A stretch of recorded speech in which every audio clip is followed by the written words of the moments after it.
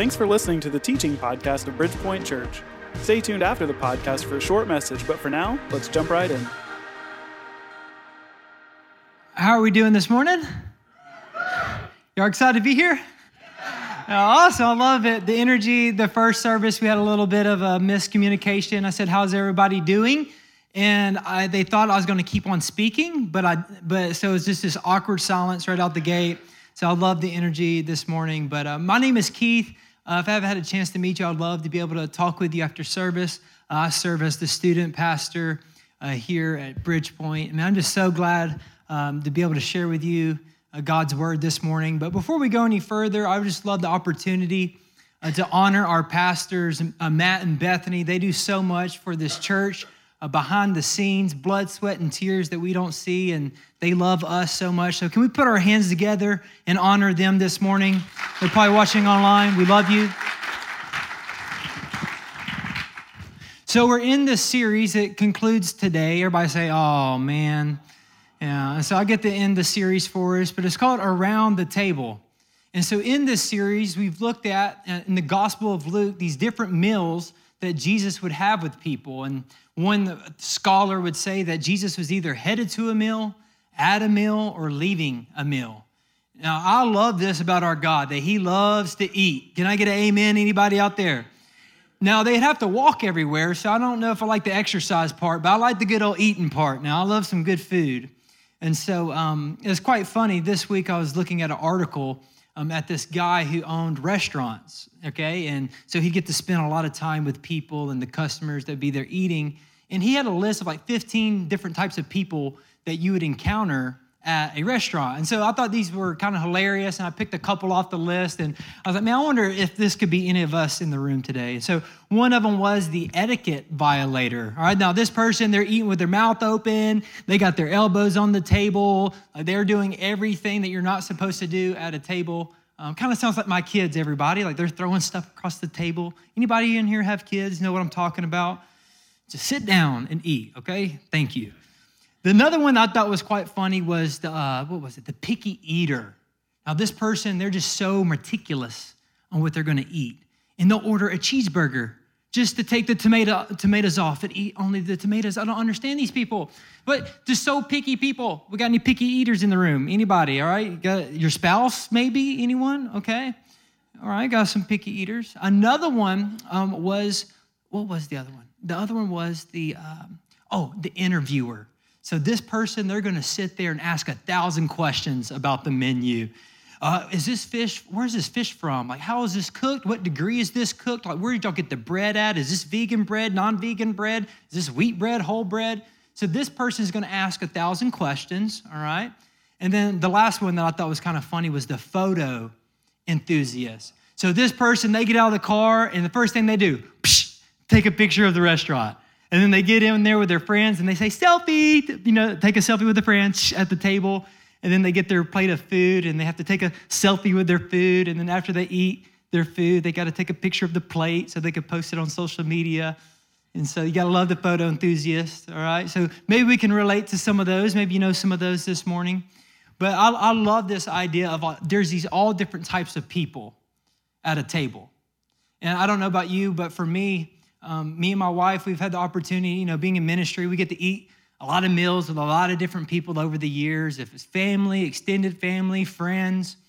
And to be honest with you, at some of these meals, I'll be looking across the table like, what is the relationship here? Like, are we friends? Are we buddies? Are we acquaintances? Are we professional coworkers?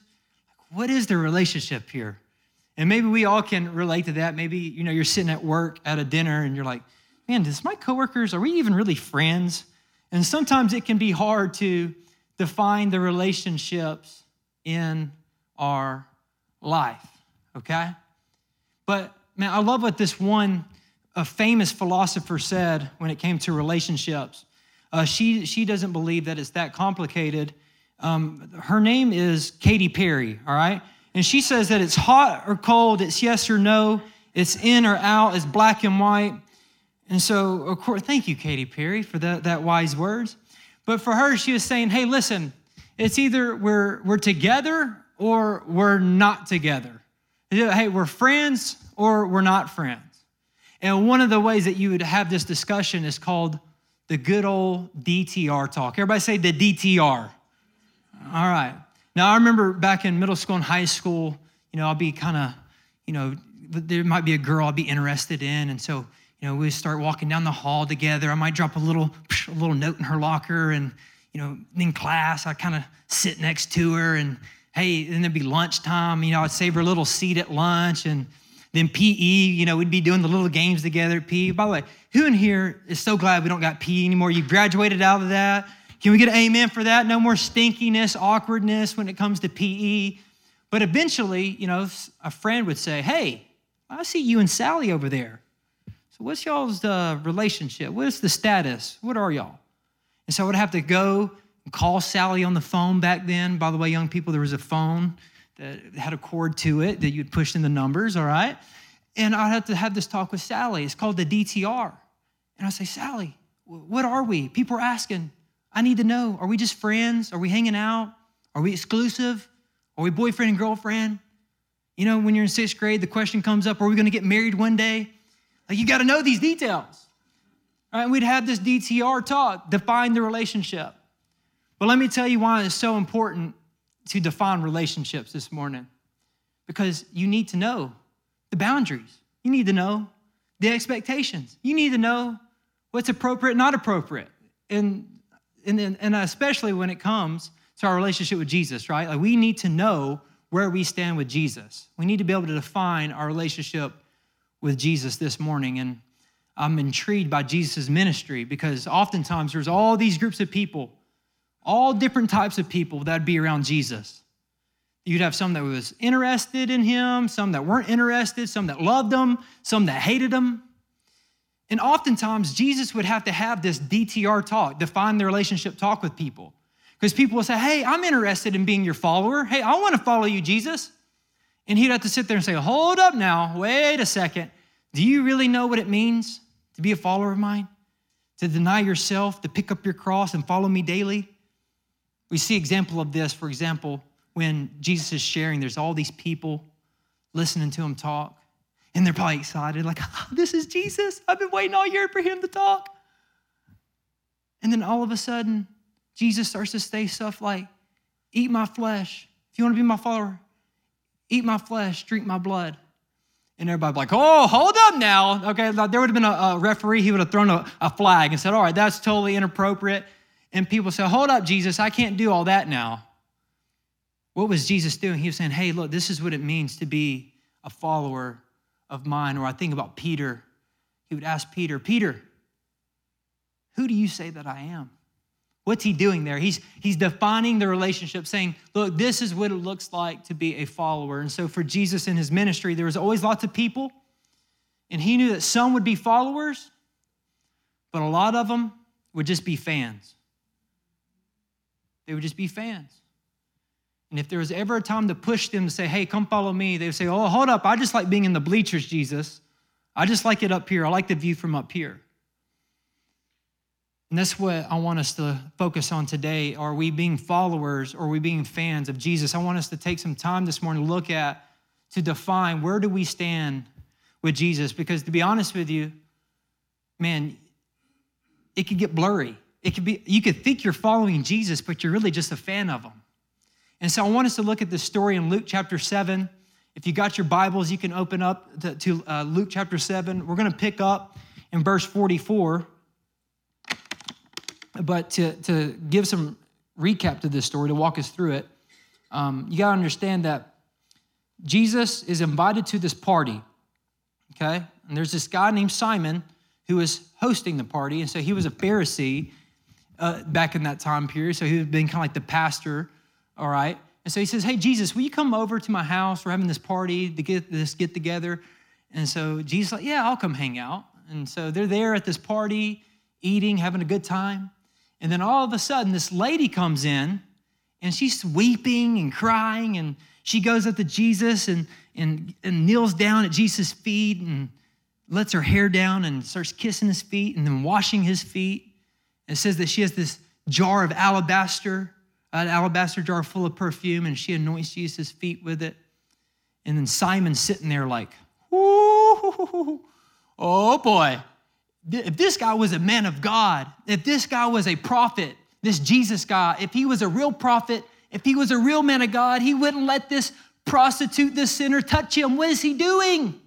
Simon's sitting there freaking out. What is this guy doing? And Jesus is sitting there reading his thoughts. That's kind of weird, isn't it? Like, he's reading his thoughts. And Jesus says, hey, Simon, can I ask you a question? By the way, I don't know. I'd probably freak out if Jesus said, Keith, can I ask you a question? I'm like, oh, goodness, what am I thinking right now? What are my thoughts? But he asked Simon, hey, can I ask you a question? And Simon's like, yeah, what's going on? Jesus tells him this story. He says, there's these two guys that owe money to this dude, all right? One guy owes, let's say, $1 million. And the other guy owes $100. And the guy forgives both of their debts. Who would you say, Simon, is the most thankful? Who do you think would love the guy more? And Simon says, well, probably the guy that was forgiven the $1 million. He'd probably love the guy a whole lot because that's a lot of money. And that's where we pick up in Luke chapter 7, verse 44. Jesus goes on to say, then he turned to the woman and said to Simon, look at this woman kneeling here. When I entered your home, you didn't offer me water to wash the dust from my feet, but she has washed them with her tears and wiped them with her hair. You didn't greet me with a kiss, but from the time I first came in, she has not stopped kissing my feet. You neglected the courtesy of olive oil to anoint my head, but she has anointed my feet with rare perfume. In verse 47, I tell you, her sins, and they are many, have been forgiven. So she has shown me much love. But a person who is forgiven little shows only little love. Then Jesus said to the woman, your sins are forgiven. The men at the table said among themselves, who is this man that he goes around forgiving sins? And Jesus said to the woman, your faith has saved you. Go in peace. Wow. So Jesus kind of calls calls Simon out. Says, hey, listen, when I got here, I showed up to the party. I didn't get anything. Like you just straight up ignored me when I got to the party. But this lady, who's this great sinner, she comes in here and she blesses me. She shows me great love. Now, I want to give some context to this story here because it's quite powerful. In that time period, when you'd show up to a party, you'd be greeted with a kiss, all right? Now, could you imagine if you come over to my house and I gave you a kiss? You'd be like, okay, hold up, Keith. We got to have a DTR talk here. Like, that's kind of weird and awkward. You probably never come to my house again, everybody, if I just gave you a kiss. But this was the norm, all right? And so if you were a higher social ranking in that time period, you'd be greeted with a kiss on your hand, all right? Now, if you were just co-equal social rankings, just like a peer, so to speak, you'd be greeted with a kiss on the cheek. And if you didn't really have too much standing, like lower standing in society, you would not get any greeting at all. And so could you imagine you come to my house and the door just flings open and you just hear a voice, come on inside. There's no high five, fist bump, or COVID elbow. It's just come on inside. You're just straight up ignored. So after the kissing part, let's see, they would do the foot washing. So what's the significance of the foot washing? Well, you see back then when they would eat dinner, they'd be laying down most likely, or the table would be kind of low to the ground. And so, of course, you wouldn't want to be eating your chicken wings with someone's nasty, dirty feet all up in your face. Like, ugh, you didn't want that. So they'd have to wash feet. Now, once again, if you were somebody that had a higher social ranking, the host himself would take the time to wash your feet, okay? If you had equal status, they would have their servant wash your feet. But if you were kind of a nobody, they would just leave a little bowl of water there so you could wash your own feet. By the way, can I throw in a little nugget real quick? That's not in my notes. I love the fact that Jesus says, you didn't even give me a bowl of water to wash my feet. Jesus is saying, hey, I'm humble enough. I don't need you to wash my feet. I can wash my own feet because I didn't come here to be served. I came here to serve. Is anyone thankful that we serve a God this morning who came to serve and lay his life down, and he's a humble God this morning? Amen. Come on, let's give him a clap of praise for that. I love that. He says, listen, I would have washed my own feet if you would have gave me the bowl of water. And I just think that just shows so much humility in our God. And so we move on to this whole thing of anointing with oil. So, you've been kissed, you had your feet washed, and then you'd have been anointed with oil. It wasn't nothing expensive or crazy, but it would have cost a little bit of something the olive oil would have. And so it just been like a gift. And so like if you came to my house and you left, I'd give you some type of maybe leftovers, or I love giving out books. So maybe you left my house with a book. So it was just a gift. All right. And so Jesus calls Simon out and says, listen, you did not do any of that for me. You didn't, no kissing, no washing of feet, no anointing me with oil. You just ignored me. But yet here comes this lady. She comes into the party and she's weeping. And she's at Jesus' feet, and Jesus' feet are dirty from the travel that day. And as the tears start to hit Jesus' feet, it starts to turn into mud. And in that time period, it would have been inappropriate for her to ask for a towel. So what does she do?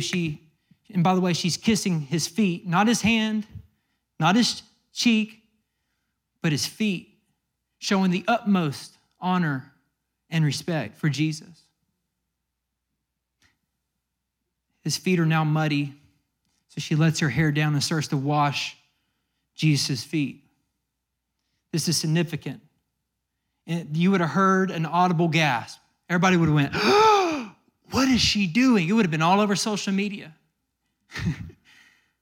Because in that time period, a woman would not let her hair down unless it was with her husband. And you surely would not do that around a group of men. Like that would have been like a big no-no. And it was also to be said that the woman's hair was considered the most beautiful part of who she was. So we see this woman here washing Jesus' feet with her hair, and then she takes this alabaster jar, and it says expensive perfume. And some scholars believe that if she was a woman of the city, like the Bible says, that maybe her profession was a prostitute. So maybe this perfume, she used it in her profession to attract men. But yet here she is giving it all, this very expensive gift to Jesus. Such a beautiful story, is it not? So this morning we're talking about, we got to define our relationship. Are we a follower this morning, or are we a fan? And there's three distinctions that I pull out of this story, and I want to kind of compare and contrast. The first one that I see here, if you're taking notes, is a follower finds their identity in Jesus, but a fan finds their identity in others. Now you got to imagine this is a little intimidating for this lady to walk up in there in a room full of religious people that used to hate on her, ridicule her, and mock her, but she didn't care because she knew what Jesus thought about her, and at the end of the day, that is all that mattered, is that she knew that her identity was found in Christ and Christ alone. She knew that her value was found in Him and Him alone. And that's what we need to be as followers, is where we get our identity from Him. We don't get our identity from culture, from people. We get it from Christ and Christ alone. But yet, this Simon, he was consumed with what other people thought. Because don't miss this. He would have got a gold star on his little chart for having Jesus over, because Jesus was a respected teacher. So it was actually beneficial for Simon to have him over at his house. Don't miss this. But Simon would not kiss him, give him a kiss to show Jesus who he really was. He would not wash his feet, and he would not even give him some Costco olive oil to anoint him with. Why is that? Because he didn't want to step over that boundary of being a follower. He was consumed with, well, what if the other religious leaders think I'm following Jesus? That's going to hurt my standing in the Pharisee community. So here's my question for you this morning.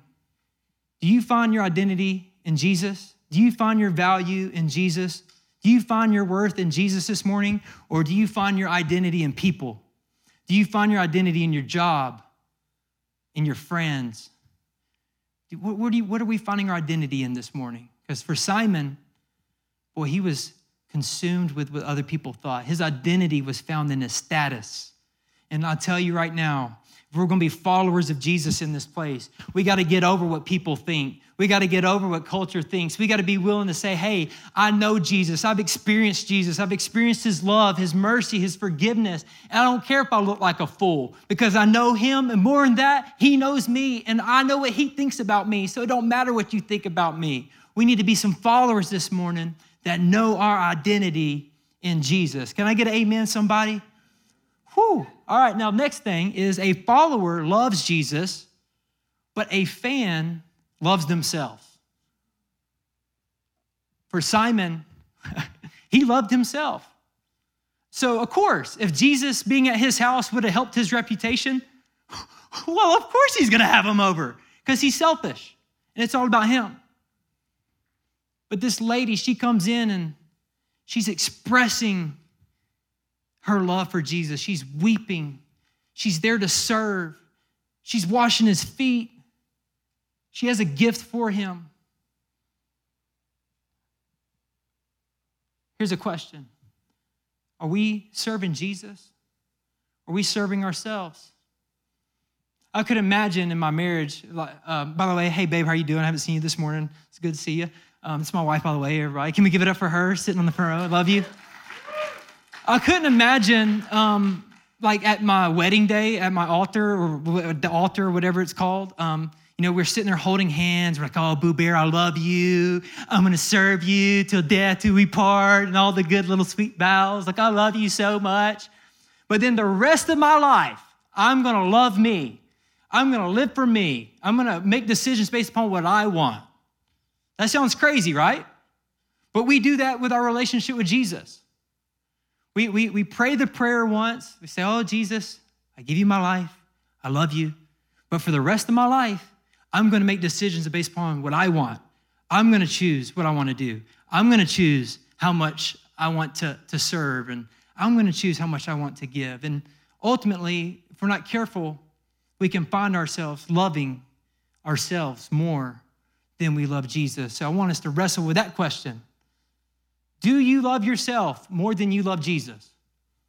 Not saying that you don't struggle with it, because I struggle with selfishness, but genuinely, do you worship yourself more than you worship Jesus? If that's the case, you might find yourself being a fan this morning. The last thing that we see here in this story is a follower gives it all to Jesus versus a fan who gives some to Jesus.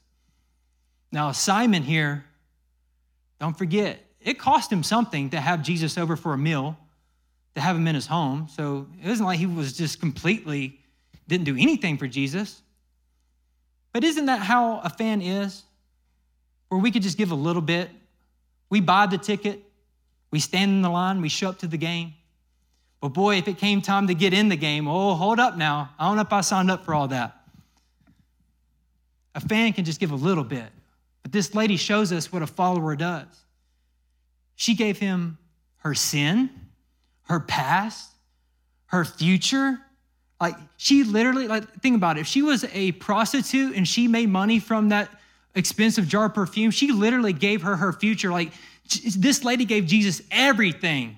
Not just a little bit, but everything. There was no turning back. There was no going back to the old way of life, of how things used to be. It was this radical moment of saying, Jesus, you can have it all. You can have my mind. You can have my heart. You can have my soul. You can have my strength. You can have my job. Anything you want, Jesus, it's yours. Whew. But I tell you, my concern is, can I just be a little honest with you this morning? I feel like sometimes in the American church, we've kind of put it down to this right here where we just give Jesus a little bit. We'll give him our Sunday mornings, and we think that's enough. Could it be that fan mentality of, hey, you know what, Jesus, you could just have you can have a little bit of my time, but don't ask for any of this of my other time over here. You can have a little bit of my money, but don't ask for any of this over here. It's dangerous because Jesus wants it all. He wants it all. Now you can look at me this morning and say, Keith, that seems kind of radical or kind of cultish. Jesus wants it all. He wants it all, everybody. You know why? Because this is not a message of condemnation, by the way. This is a message of love. Because he loves you. He loves you this morning, and he wants to be in a relationship with you this morning. And in any relationship, there has to be both parties giving it all. But I don't want to be in a marriage. Hey, could you imagine my wife, Sarah, or for me, if I just gave Sarah 10% of me? That's not a marriage you'd want to be in. And so we see here Jesus, I love this, y'all. Think about this. Jesus would never ask us to do something that he would not do himself. Let me put it even a step further. Jesus would not ask us to do something that he's not already done himself. So Jesus, he says, hey, give it all to me. Give me your life. But you know what's so beautiful? He gave you his life when you didn't deserve it. He would die for you. He would take your place. He would pay for your sin. By the way, he didn't do it because he had to. He did it because he wanted to. He did it because he loves you. I don't know what your church background is, but you need to hear this. He loves you. And he wants that relationship with you this morning. And he's not looking for a bunch of good robots like, yes, I am perfect. Yes, I am great. You know, he's not looking for these little robots who are perfect. He's looking for this relationship where both parties are giving it all. Because he knows that that's where the fulfillment is. That's where the passion is. And so Jesus is calling us today. Say, hey, where are you at this morning? Where do you stand this morning? Do you find your identity in Jesus? Do you find your worth in him? Do you find your value in him this morning? Or do you find your value and your worth in the things of this world? This morning, do we love ourselves more than we love Jesus? And last, are we giving him just a little bit? Or are we giving it all to him? So we're going to go into this time of reflection, of communion. There'll be stations set up. Boy, let's just have a holy moment here at the end of this service. As you go to take communion, let it be a reminder of the price that was paid, his body that was broken for you, his blood that was poured out for you. What's going to be your response this morning to that? My prayer is that we would, no matter where you're at on the spectrum, maybe you come in here, you don't believe, maybe you believe just a little bit, maybe you've been going to church your whole life. My prayer for everybody in here is that we would take that step of saying, Jesus, you can have it all. I want to be a follower this morning. You can have it all. So let's pray. Jesus, we just thank you that you gave it all for us, that you didn't hold back, and that you love us so much this morning. And I just think about the person in here that feels like that lady. They feel like they've messed up. They've gone too far. What they did this weekend or what they did years ago, they feel like, man, there's no way God could forgive me. I just pray for the one that feels far from you right now. I just pray in this moment that they'd feel your touch.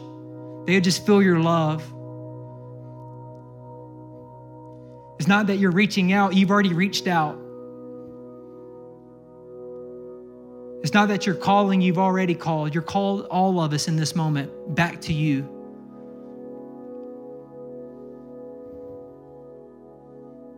Let us surrender in this moment, no matter where you're at in this journey. I just pray right now, you just give it all to him. That burden that you're carrying, that sin that you're carrying, that unbelief that you're carrying. Pray in this next couple moments of reflection, we would give it all to the one who gave it all for us. In Jesus' name we pray, amen and amen. Thanks for listening to the Bridgepoint Church podcast. I hope we've shared something meaningful for you wherever you're at in your spiritual journey. Just so you know a little bit more about us, we meet on Sunday mornings in downtown Woodstock, but we also meet during the week in what we call life groups, and that's where the really good stuff happens for us. If you're becoming a regular listener of this podcast, we'd like to invite you to make it relational, just like we do during the week. Grab a Bible, invite some friends to join you, and turn this into a conversation. If you're already a regular listener and would like to support this ministry financially, you can do so by visiting us online at bpc.life and choosing the giving option that works best for you. Thanks again for listening.